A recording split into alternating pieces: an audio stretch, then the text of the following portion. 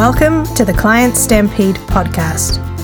Everything you need to know to get more clients, make more money, and have more fun in your business.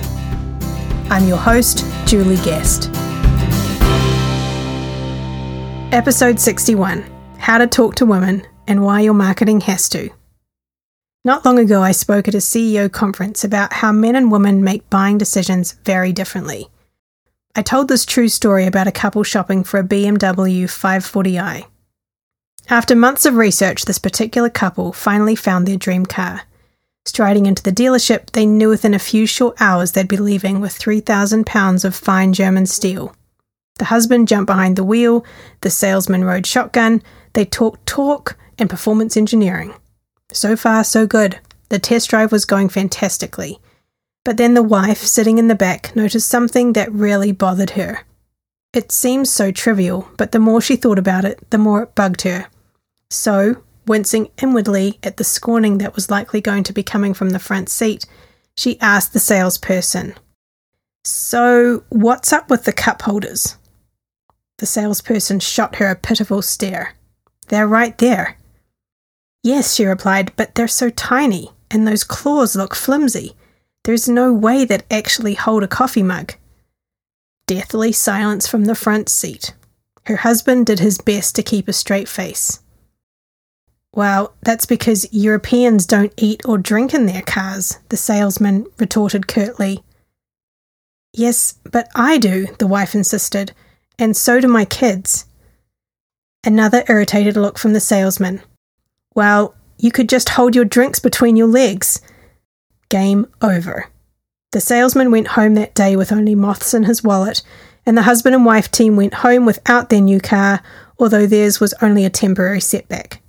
After doing some online research, they found the pathetic cup holders were a common complaint of many BMW owners. The answer was to buy an attachment to fix the problem. Happy to have a solution to their problem, the husband and wife team went back to a different dealership and this time came home with their new BMW. You're not alone if you're reading this thinking that it sounds pretty silly that a $50,000 deal could be blown because of some flimsy cup holders. But the car salesman made the very common and very costly mistake of assuming that the woman didn't have any say in the buying decision. According to the most recent statistics, not only do most women influence 80% of all car buying purchases, but they also buy the majority of cars, including trucks. Welcome to the new economy. There are two sexes in the human race, and one of them does most of the shopping. Did you know that women account for 85% of all consumer purchases?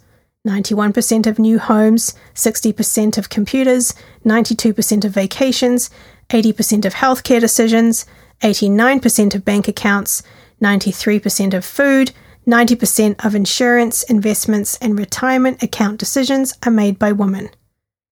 Women are also the biggest online consumers, with 22% of women shopping online at least once a day, according to Mindshare and Ogilvy and Mather study. But here's the rub.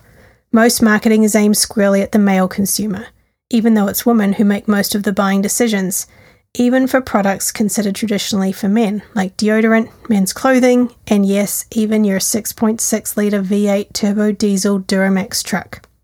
As a marketer, here's what's most important to realize. Women make buying decisions very differently from men. Women prefer practical benefits to features. They don't care how many settings a freezer has, they want to know if it's big enough to store frozen pizza. Men, on the other hand, tend to love features. Women are story-driven. They want to feel a connection, empathy with the company they're buying from. Telling the story of a business or a product becomes a very powerful sales tool. Men, on the other hand, are more influenced by facts and figures. Give me the info and I'll make the decision. Women want to know who you are first and foremost before deciding whether they'll buy from you. Stories are also very powerful when selling to men, but typically to demonstrate outcome. For women, it's so much more about the relationship. Does what you're offering work for the kids? How about the rest of the family? These are just a couple of critical differences you need to take into account when you're creating your marketing. More and more big companies are realizing who holds the purse strings and are scrambling to change their marketing and their businesses to accommodate it. For example, Lexus offers free massages while your car is being serviced, and a local rescue repair team in case of breakdown. Ryland Homes completely changed their floor model so the backyard could be viewed from the kitchen and all living spaces to better accommodate supervising young children at play. Build your customer profiles with facts, not assumptions. The question to ask is who is really making the buying decision here? This goes back to step 1 of the Client Stampede formula. It may be difficult to narrow in on specific groups of people depending on your product or service. Avoid making assumptions and take the time to vet your target audience before you create any ads. It's a good idea to have a few different profiles for marketing purposes so that you can tailor different ads to each profile. Marketing to women is not about excluding men.